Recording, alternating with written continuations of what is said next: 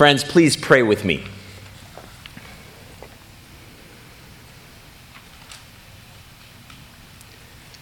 Spirit of the living God, speak to us.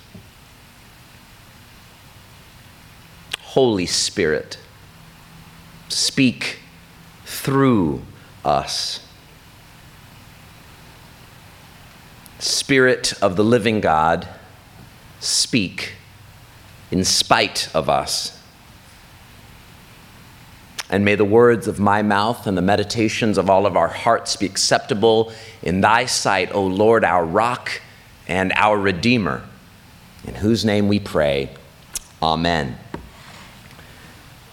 This morning's gospel reading is found in the Gospel of Luke, chapter 11, verses 5 through 13. Listen now for the word of God. And Jesus said to them, "Suppose one of you has a friend, and you go to him at midnight and say to him, 'Friend, lend me 3 loaves of bread, for a friend of mine has arrived, and I have nothing to set before him.' And he answers from within, 'Do not bother me. The door has already been locked, and my children are with me in bed. I cannot get up and give you anything.' I tell you, even though he will not get up and give him anything because he is his friend, at least because of his persistence, he will get up and give him whatever he needs. So I say to you, ask, and it will be given to you. Search, and you will find. Knock, and the door will be opened for you. For everyone who asks receives, and everyone who searches finds, and for everyone who knocks, the door will be opened. Is there anyone among you who, if your child asks for a fish, will give a snake instead of a fish? Or if the child asks for an egg, will give a scorpion? If you then, who are evil, know how to give good gifts to your children, how much more will the Heavenly Father give the Holy Spirit to those who ask him?" This is the word of the Lord. Thanks be to God. If you would allow me on this Sunday morning to offer up a knock-knock joke. These are some of Eva Ruth's favorite jokes. They are usually good. She actually comes up with some pretty good ones. Sometimes they don't make any sense, and some of those are mine. But here we go. Knock, knock. Who's there? Chickens. Chickens who? No, silly. Owls who? Chickens cluck. No? All right, let's try one more. Knock, knock. Sheriff. Now, wait a minute. I'll be the one asking the questions here. No? Because he's the sheriff. No? All right. So usually that's about what happens in my household, and then Eva decides to laugh at her own knock-knock jokes. Now, the wonderful thing about knock-knock jokes is, of course, the mystery of the guest. What clever, fun guest will appear with what clever, fun names that maybe might trick you even and make you laugh? Maybe much like the guests we hope to receive at our respective homes. Doors are a significant part of our lives, both for their actual practical use and their use as a metaphor. We open doors to receive guests, but we also open the doors to our hearts, as Sarah was sharing with the children. There are famous doors of history. Let's see if you can guess some or know about some of them. There's 10 Downing Street in London, where the Prime Minister might address reporters and the nation. And it's been the residence of the British Prime Minister for 300 years. It's amazing. There's another door that is pretty famous, especially for our history as Protestants. For any of you who've ever been to Germany, especially Wittenberg or Wittenberg, Germany, All Saints Church, also known as Castle Church, to which Martin Luther famously nailed his 95 Theses to the door in 1517, bringing about the German Reformation and the advent of the Protestant movement. How about Istanbul, Turkey? For any of you who've ever been there, there's the imperial door in the 1,500-year-old Hagia Sophia, a truly magnificent giant doorway through which only the emperors could process until the spectacular Byzantine building became a museum. Even in our ordinary lives, which might not feature famous doors, we are told by real estate experts that doors can heighten the sale value of our homes, and surely any designer knows they can make a statement. They can be grand and inviting. They can be unique and colorful, reflecting the owner's personality. They can also be statements about safety and security. And there's also famous doors in fiction. Dr. MacDonald likes to reference The Hobbit a lot, so I thought I'd find a quote from the very early chapters. "It's a dangerous business walking out one's front door," Gandalf retorts in The Hobbit. Doors can represent places of welcome, come on in. Doors can also be locked, slammed in your face, the don't let it hit you on the way out kind of doors, telling you you're not invited or you're no longer welcome here. In today's parable, Jesus tells the story of such a situation. First, the setup. In Jesus' time, first century Jewish Palestine, hospitality was everything, and we might fail to appreciate how important it was, and so it's worth spending some time on it. The culture was framed by honor and shame. Your reputation would hang on the balance of your hospitality. Being inhospitable rendered you to perhaps the accusation that you might be a cheapskate, a selfish, uncultured person receiving all the benefits of community, but not participating in any of its responsibilities. Honor and shame determined whether or not you had friends and how many, and whether you were still worthy of your family name or even your family's home. This is a story of hospitality. And we're told without any more context that a person has run out of bread and is unable to offer his friends hospitality. Now, in an age of paleo diets, this might require some explanation. Bread wasn't just a nice to have or a cheat day in the times of Jesus. Bread was essential for at least two reasons. One, it served like the utensils of the day. It was considered not only poor form, but also non-hygienic to eat without bread in your right hand, something that can still be seen practiced in Middle Eastern cultures around the world. So basically, to translate it, you've run out of forks and spoons and knives, so to speak, and all you have is steak to serve, and now how is your guest supposed to eat it? But the second reason, not just the inconvenience of not having bread, but it's bread's value, worth, and innovation. The thing that has made bread last for so long. In fact, the oldest evidence of bread making has been dated around 14,000 years ago in Jordan's northeastern desert. It's because bread can be made relatively cheaply, abundantly by a single person, quickly, and can be easily carried for journeys, stored for periods of time, and is pretty filling and digestible for human beings, as long as it's gluten-free, at least. So back to our story. For all we know, it could be that the man was being visited by friends who in turn needed to go on a long journey and needed bread. Or for all we know, it could be life or death. It is, of course, near a wilderness area. For all we know, this could be the context. And so now you might see the importance of the request. But see, Jesus doesn't really have to bother with that kind of context.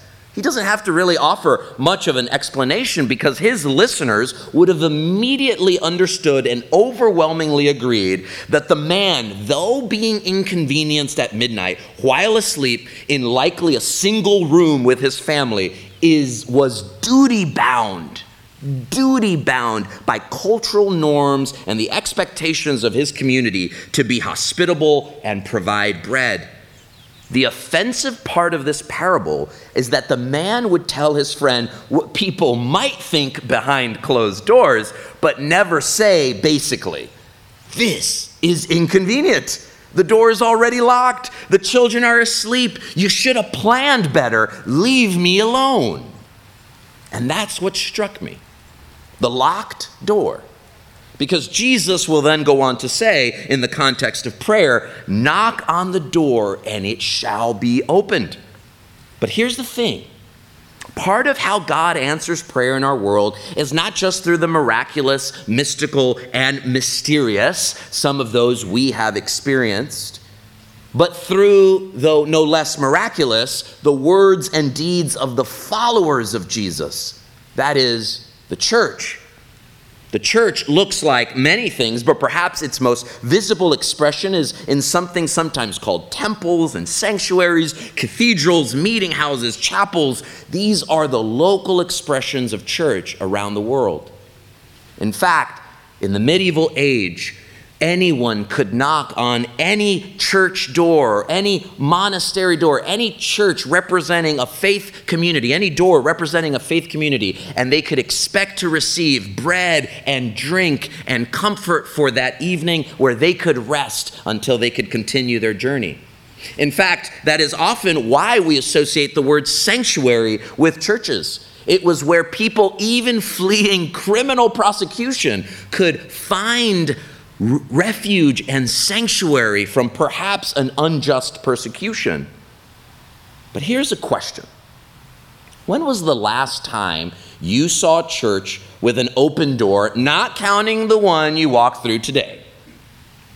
If you go to most towns and to most churches in the United States, if it's not Sunday or a special service or event, you will likely find not only a closed door, but a locked one. And not only a locked door, but a building with no one in it, with no services to the community. The reputation of churches has sadly become that they only do things on Sundays and only for their own people, and are otherwise not engaged with a community which is perhaps asking for bread.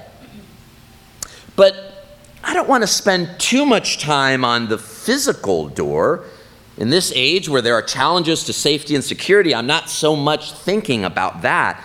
In fact, here at the Kirk, we have a security task force that has looked at how we can keep our campus safe while still being hospitable, how we balance welcome and safety, beginning at our doorways. And we have a wonderful team of volunteer ushers that you were greeted by this morning and are greeted by every Sunday. The door that I want to focus more on this morning is not the physical door, but the door to this community of faith and to the hearts of worshipers. C.S. Lewis has this great quote: "To love at all is to be vulnerable. Love anything and your heart will be wrung and possibly broken. If you want to make sure of keeping it intact, you must give it to no one, not even an animal. Wrap it carefully round with hobbies and little luxuries. Avoid all entanglements. Lock it up, safe in the casket or coffin of your selfishness. But in that casket, safe, dark, motionless, airless, it will change. It will not be broken. It will become unbreakable, impenetrable, irredeemable. To love is to be vulnerable." I wonder if, as a community of faith, people would find our lives, our hospitality, to be doorways to the gospel, doorways to the bread of life, doorways to faith. I wonder if when we encounter our neighbors, our friends, strangers on the street, people we might find here and there, that they would in fact find something like, not exactly, but something like grace, like love. Now, I've encountered some of those people, in fact, here on this campus. I've encountered people walking our campus and telling me it's so beautiful here when I introduce myself because I don't recognize them. And they said, "What is this place?" I said, "It's a church." And they're like, "Really?" "Oh, I thought it was Hogwarts Castle Museum or something like that." I've encountered others who say, "I'm not a person of faith, but I feel peace on this campus. So I invite them on Sundays, come worship with us. I don't know. I don't know that I'd feel comfortable. Would the community welcome me? Now, there's a great tagline for our church. It's a beautiful church, but it's even more beautiful on the inside. So I have no doubt that they would encounter the beautiful welcome here in our community of faith. But the question remains, is each one of us a doorway to the gospel, that people would experience grace, that they might in fact receive the bread that they're really hungry for because they're hungry? These people I meet, they're not the type of hungry you might think, asking for bread because they haven't eaten a meal, though on occasion we might receive that request. No, these are people who are hungry for belonging. They're hungry for community. They're hungry for a space where they won't be judged and condemned for their past, for what they look like. They're hungry for change. They're hungry for a space that welcomes them in all their challenges and welcomes them in spite of not being understood, but welcomes them as having a human experience that welcomes them in the good times and in the not so good times. In fact, in the tragic times. They're looking for a community that encourages them, that lifts them up, that offers them a word of truth, a word of beauty, a word of goodness, that offers grace. And I wonder, would they find that in their interactions with us? Would they find that in our community of faith all the time? You see, there is another scripture, the book of Revelation, and Sarah alluded to this with the children's sermon. It says this, "And to the angel of the church in Laodicea write the words of the Amen, the faithful and true witness, the origin of God's creation. I know your works. You are neither cold nor hot. I wish that you were either cold or hot. So because you are lukewarm and neither cold nor hot, I am about to spit you out of my mouth. For you say, I am rich, I have prospered, and I need nothing. You do not realize that you are wretched, pitiable, poor, blind, and naked. Therefore, I counsel you to buy from me gold refined by fire, so that you may be rich, and white robes to clothe you, and to keep the shame of your nakedness from being seen, and a healing oil to anoint your eyes that you may see. I reprove and discipline those whom I love. Be earnest, therefore, and repent. Listen, I am standing at the door knocking.